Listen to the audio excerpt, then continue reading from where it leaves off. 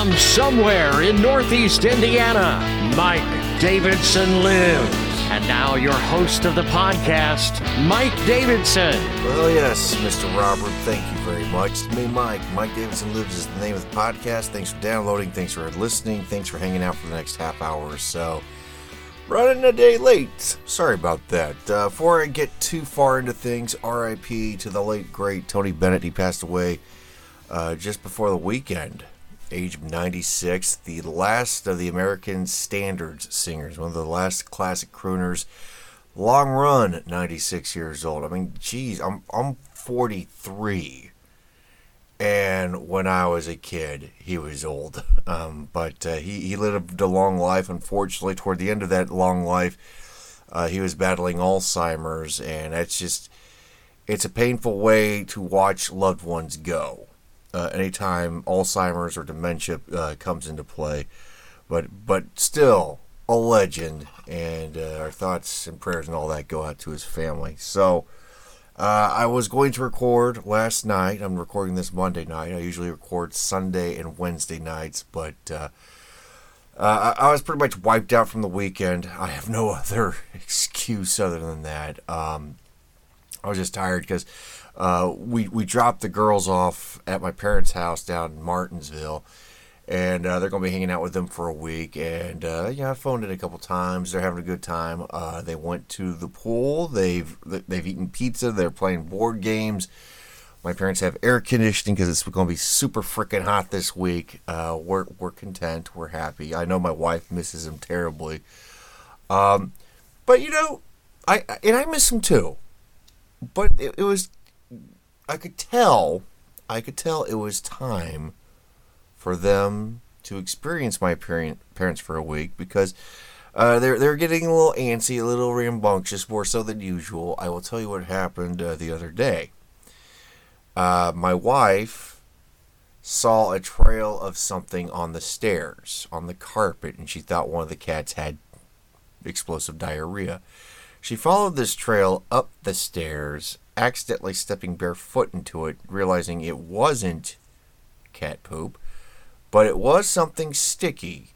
She continued to follow this trail into my daughter's bedroom. There, at the trail's end, was an empty bottle of maple syrup. And then, in the other room, she found our son Logan covered head to toe in maple syrup. Hazel had dumped the contents of said syrup on him and said she wanted him to be, quote, yummy to eat, because I guess she was like a bear or something in her pretend game. So she decided to pour maple syrup all over Logan. Yeah, that is the joy of having 3 kids, all under the age of 6. But the girls are having a good time. Logan's asleep right now. I'm getting my bearings, and I can't wait to see Lon and Hazel again coming up this weekend. But because of the delay this past week, and because I want to give this episode time to breathe and let people digest, I am going to push the launch of the next episode to, I think, Friday. So I'll probably record Thursday night. Just a little inside baseball as to what the hell I'm doing in my procrastination. By the way, I did post this on the Mike Davidson Facebook page last week, but the Colts, Indianapolis Colts team I follow, they have now launched what they call Indiana Knights uniforms. And it's just an alternate uniform that they'll wear once. It'll be Week 7 against the Cleveland Browns. Indiana Knights, solid blue outfit. And I don't think it looks bad, but I guess Sports Illustrated found a few tweets about people roasting this outfit. It's not bad. I mean, I wouldn't make this an all-season type of uniform, home or away, but it's nice to kind of break up the monotony a little bit every now and again, okay? It's a one-game thing. Indiana Knights, it's not as terrible as everybody says it is, but I will say this: if you're going to call something Indiana Nights, Nights, like as in, evening, wouldn't you do it like for a Thursday night football game or a primetime game? And granted, I don't think there's a lot of primetime games for the Colts this year because they were terrible last year. But why not where more eyeballs can see said uniforms instead of a 1 o'clock kickoff Sunday afternoon game against another bad team? This is going to be a regional game. No one else is going to see it, but they're making a big deal about it, but it really doesn't bother me. What bothers me is the fact that the NFL still has problems with players gambling. They just suspended a defensive end for the Broncos for betting on games he was playing in, and he's going to be out for about at least a year. That is, in the last 2 years, 11 players caught and suspended, and again, 10 of the 11 have been this past year alone. Nobody, I would say, cat and bound has been caught yet. But again, when that comes into play, what is the NFL going to do? Because I'll say this, they have been more proactive, getting at this, but at the same time, they're taking money from FanDuel, BetMGM, and all the other sports betting apps. It is kind of contradictory. How could they expect anything different? It is a to be continued. So, Barbenheimer happened this weekend, and I saw one of the two. Hint, it wasn't Barbie, but both movies did very, very well. Barbie raked in $155 million. It's an iconic toy line. Oppenheimer, which was projected to bring in $40 to $50 million domestically, and I know that it was anywhere from $100 to $150 million to make. It was projected, like I said, $40 to $50 million. It grossed $80.5 million here stateside. I think maybe $90 million across the pond around the world. So this thing is not going to be a bomb. A movie about a bomb that's not about a bomb. And it's kind of weird to see a movie starring a professor wearing a fedora fighting Nazis that's actually successful this year, because the other one has an 80-year-old lead. But I saw it. I thought it was a great movie for the most part. There's a few scenes that were kind of questionable. One involving a boardroom and artistic license. But Cillian Murphy knocks it out as Robert Oppenheimer. I think he should be nominated for Best Actor. Robert Downey Jr. should be Best Supporting Actor. He turned in a terrific performance. It's just Matt Damon. I mean, say what you will about the guy's politics, the dude can act, and the guy, when he's in a movie, I don't know, he just makes it a little better. And he was in there, and I thought he did very well. This is just a testament to what will happen if you respect your movie fans. And I think Christopher Nolan, despite some of his faults as a filmmaker, he swings for the fences. He makes movies that people want to see for the most part. Oppenheimer proved that, and it was a mistake for Warner Brothers to let him go. And I say this after a successful weekend for Warner Brothers, but Universal also had a pretty good weekend, right? What led to the split between Nolan and Warner Brothers was a couple years back with Tenet. WB, in all of its infinite wisdom, decided to make its new movies also available ASAP on streaming, and this was during these uncertain times, and that cuts into box office. And Nolan's a big I want to put butts in the theaters kind of guy, and he felt that was kind of a disrespect to his movie, so he said, you know what, I want to go elsewhere, and that's to Universal's boon. And it did very well. I really do like this movie. There are some sex scenes in this movie. In fact, they get a little, I wouldn't say like hardcore pornography, but you do see boobage. Not that I'm complaining. But some parts of the world, Middle East, India, they've had to digitally insert a black dress on Florence Pugh, the actress, just so you don't see the goods. And some people are outraged by this, but me being a guy, going into a rated R movie, and me not bringing children to a rated R movie, this doesn't seem like something to really get upset about. But if they're going to digitally insert outfits, there was one scene where they should have just put on a business suit for Florence Pugh, because I don't want to spoil anything, but there is a scene in this movie that took me out of it for like 5 minutes. I'm like, what are you doing, Christopher Nolan? I think for the most part, like I said, this movie's good, but there's just this one scene. Maybe I'll talk more about it later on down the road, but you get a chance. And you got a strong bladder. It's a 3-hour movie. Oppenheimer, go see it. And if you like it, great. If you don't, well, that's your opinion as well. All right, so with all that said, well, first of all, AMC, I saw this at an AMC theater this past weekend. AMC has decided to drop this outrageous, stupid thing that they were going to do with preferred seating prices, much like, you go to a football game, basketball game, closer you are to the arena or the field, the more you pay, because, you're closer to the action. Well, I don't know. I don't know how they were going to stagger the pricing, but it just wasn't going to work out.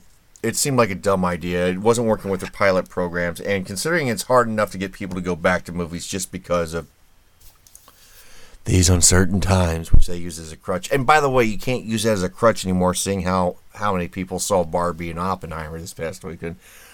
But, movies in general have not been doing well last several years. And the fact that they were going to, charge more for seats in one part of the theater and less for another part just was not going to go well, so they dropped it. Although, and this is on the Mike Davidson Facebook page, I did have somebody post some of the differentials in pricing for movies at Regal, which has a theater here in Fort Wayne.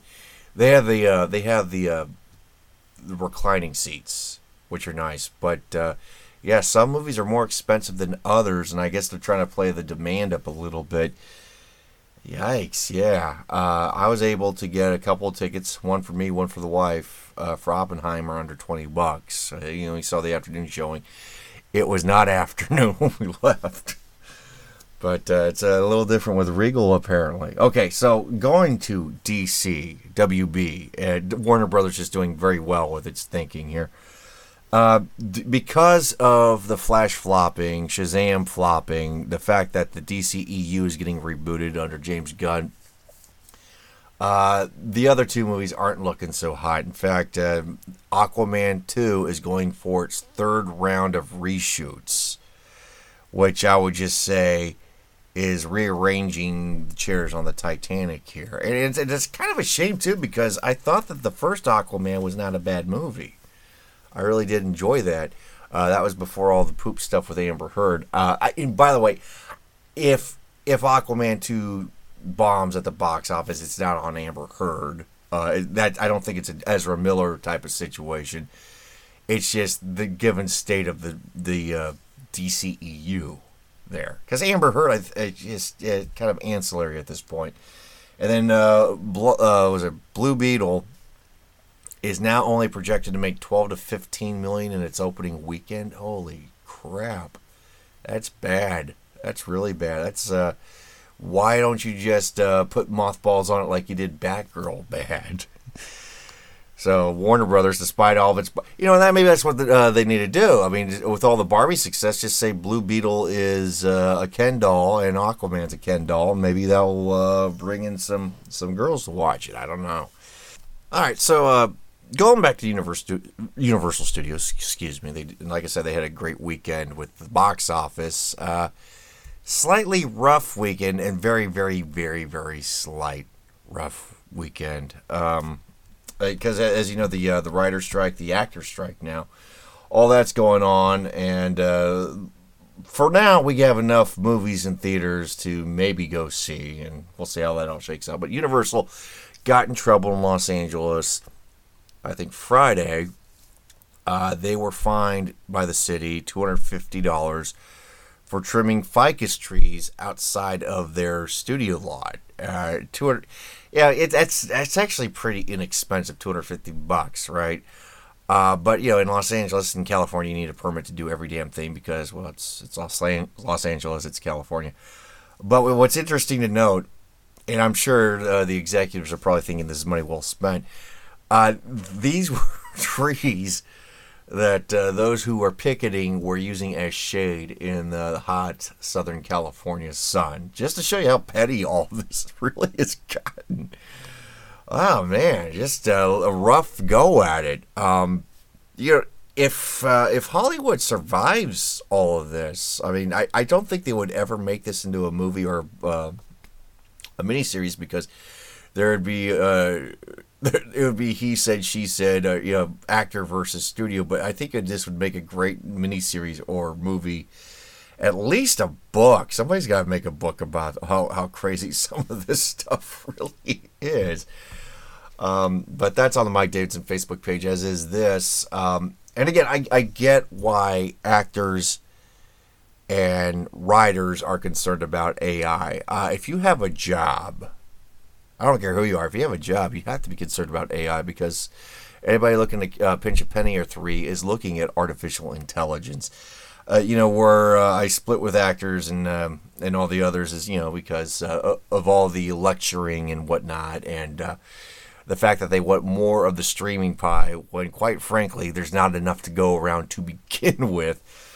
But I guess this production company, they have an online site where fans can go and create their own artificial intelligence stuff.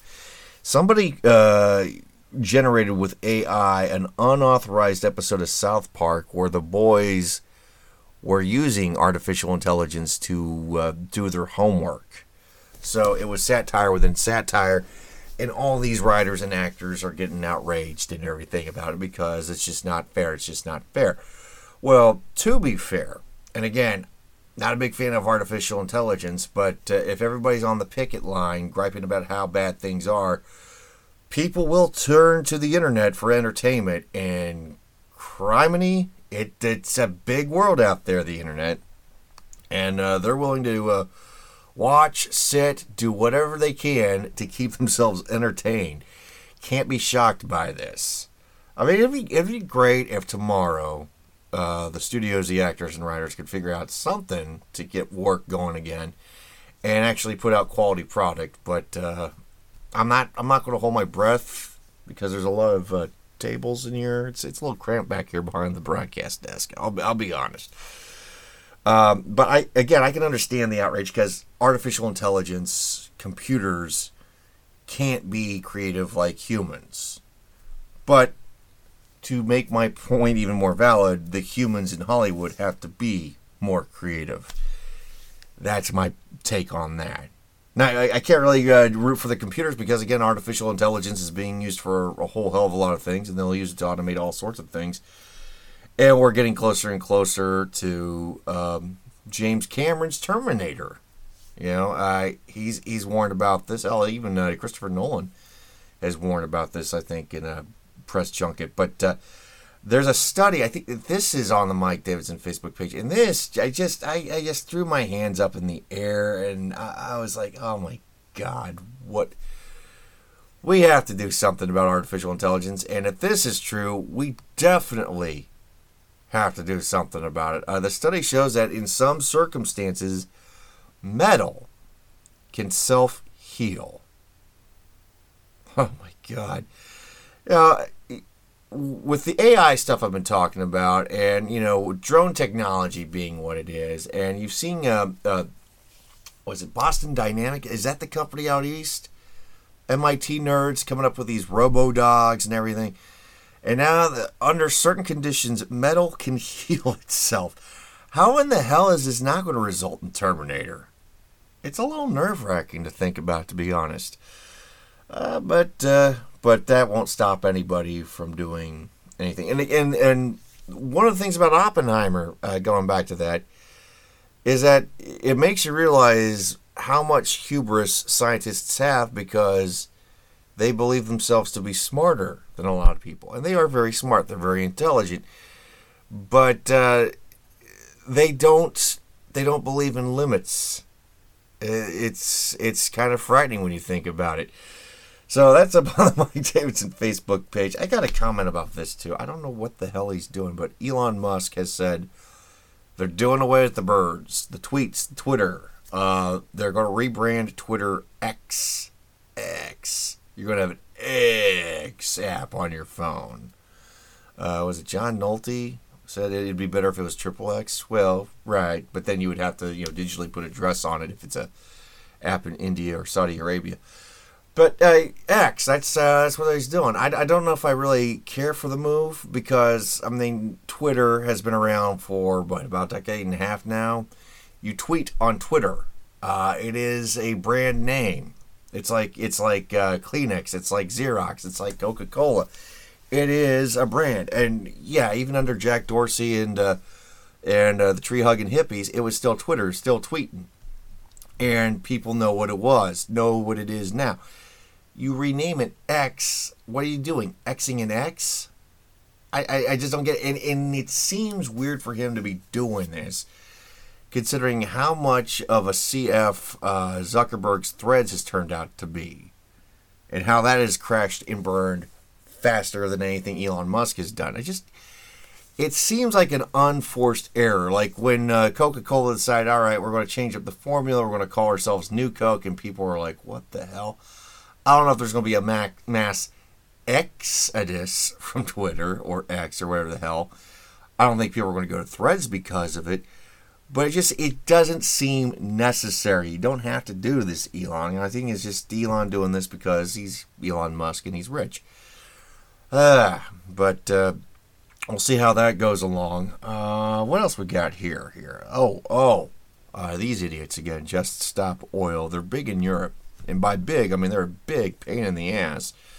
You might know these guys from, throwing paint on paintings, museums, stopping sporting events, stopping gay pride marches. They're just, if you're out having a good time, if you're out doing your own thing, if you're out doing something important, they're going to stop you because they need to stop oil. And you are killing the planet. And they're doing it because they're saving lives or some shit. I don't know.